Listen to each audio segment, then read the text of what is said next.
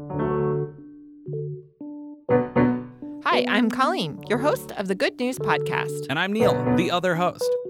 The Good News Podcast is your source for good news, fun stories, auditory delight, and sonic joy. We're bringing all of this goodness to you from the Cards Against Humanity studios in Chicago.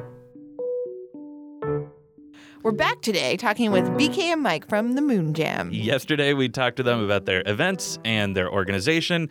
Today, we're going to be talking about how they got inspired to start fire dancing. Love that. If you missed yesterday's episode, take a listen, but here we go. Okay. The thing that you mentioned about the sound, about how loud it is, it immediately reminded me of, so when people in the shower, they're able to do a lot of brainstorming and really deep thinking because the sound of the shower is quieting the part of our brain that is just constantly talking at us. And I wonder if it's that same element of it's drowning out other sounds and in maintaining a focus. You're making the fire sing. The notes and the tones have to do with the moves that we're doing and how we're doing them and how close they are to our bodies. And sometimes that becomes part of it, too. You just get captivated by the sound. The song of it. Yeah. Interesting. Well, and with the jam in particular, with all the drummers who I call the heartbeat of the jam because they're just so essential to the entire connective tone of the entire event. Mm-hmm. That's the one thing that everyone experiences when you're there. You can close your eyes and not even experience the fire, or you can turn away and not experience the fire. But the drums, as the heartbeat, are the thing that everyone connects with. And it's kind of amazing to hear the sound of the fire amongst that.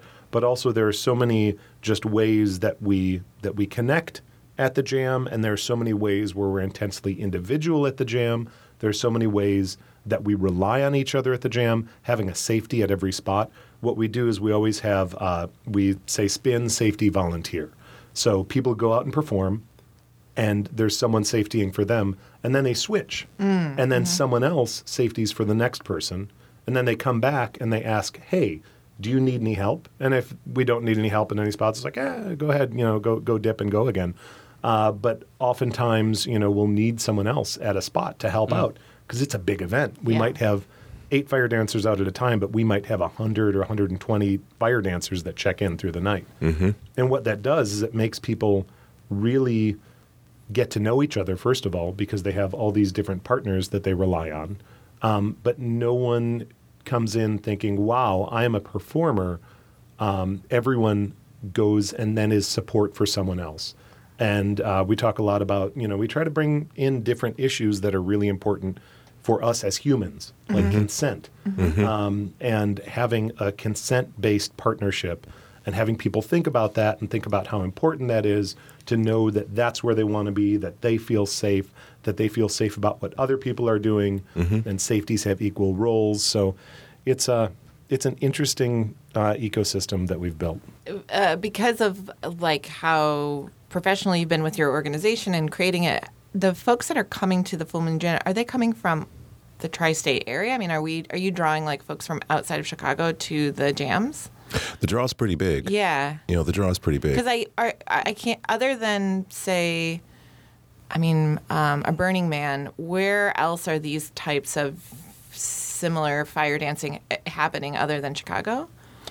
I'm not aware of any other monthly event sanctioned by any other city other than Chicago that does anything like this. That's huge. There are definitely there are groups, and there are groups that gather. They don't necessarily do public performances the way that we do, especially not advocated for and promoted by the cities that they're in. Okay. You mentioned that you want to be a foundation for fire dancing and flow arts. Is that a term? What are flow arts? Fire dancing is a flow art. Yeah. Most other flow arts are just without fire. It's basically the same thing, but without fire. Yoga, I guess? Yeah, I guess yoga. Well, so flow arts is a kind of problematic, imperfect term. Great, I love those. I guess you could say object manipulation in many ways. So it's kind of like dancing along with an object. And the object manipulation community has very strongly connected with the concept of flow, with the psychological, physiological concept of flow, which is really powerful. Here's the other thing, though. They're called flow arts by the community. That's kind of become a thing. There's not a monopoly on what flow arts actually are. So, you hit a state of flow in a lot of different ways. So it's problematic to grab the term flow arts. Yeah.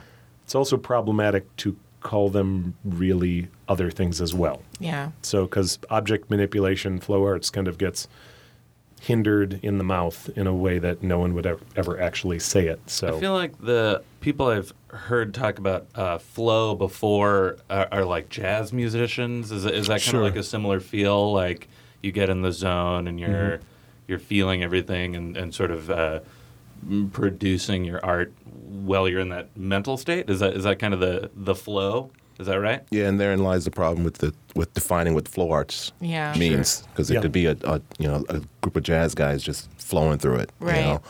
But yeah, you're right. and that's object manipulation as well. Ooh. That's Yeah. object Mamma manipulation flow mia. art. So, Mike, you were inspired to start fire dancing after 2001 Burning Man. yep. BK? 2003, 2003? Burning Man. Burning Man. Oh, so both of you were inspired by Burning Yeah. Man to do fire dancing? Yeah. I first saw poi when I was working out at a gym. There was a And poi is what? Tell us about. It's basically two objects about the size of baseballs that are attached to chains or a rope about, I don't know, 1.5 feet long.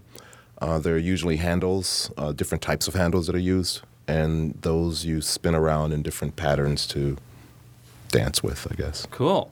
So you went to Burning Man, you saw fire dancing, and you're like, I got to do it. Yeah, I saw a guy practicing, actually. He had nice. some practice poi, which is, something as simple as just taking a couple of oranges and put them in sweat socks.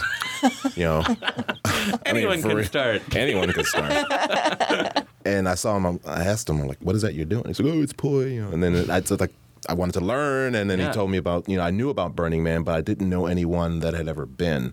And his name was Luis Bergamante. And I just tagged on with him, and was there for the first time in 2003. And it was there I started practicing, with the socks and the oranges, and eventually lit up, I'm sure that a lot of people listening are like daydreaming of themselves fire dancing. What is a good way to practice like the sweat socks with an orange in it? Like how can someone start the process of in the future becoming a fire dancer? YouTube videos. the answer for all the That's things. an answer for a lot of things. Right now, I am teaching myself to play bass guitar watching YouTube videos. How's it going? It's great. Slapping the bass? Great. Oh, yeah. It's great. So there are two separate things with that, though. YouTube videos are absolutely essential. And getting involved in your communities, come out to the jam, ask people questions. There are a lot of people that aren't necessarily lighting with fire that are playing with different props and flow arts. Go and chat with them. Find out about them. There are other jams that are not on fire that people go and practice at regularly. But YouTube videos are awesome to a point. Don't think you know fire safety, without the YouTube videos. So that's one of those, or with having seen YouTube videos. We're nationally involved in a lot of different conversations about how to make things safer. And one of the biggest things, there are kind of two things that happen with accidents.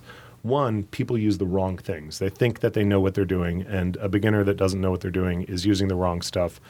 And all of a sudden, they're back on YouTube with more hits than the most fantastic fire dancer ever, because people like looking at fire dancing accidents for some reason.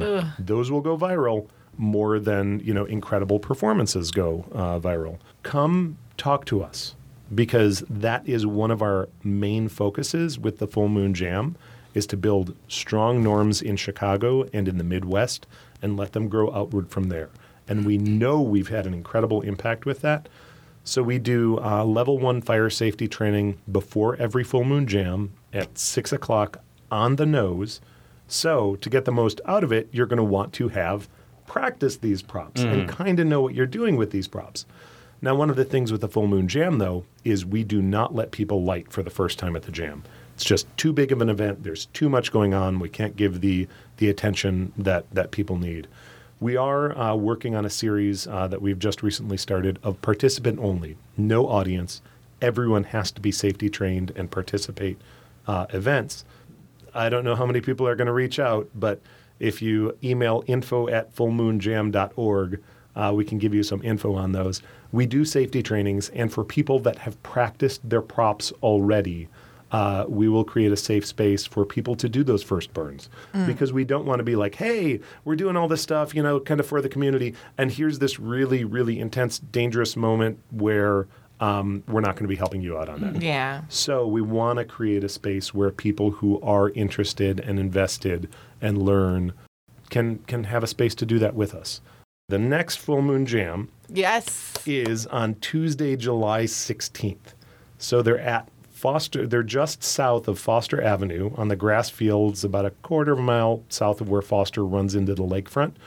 They are a Leave No Trace event, no alcohol. They're family friendly. Please, please, please be aware that we want to make these really family friendly and inviting for everyone.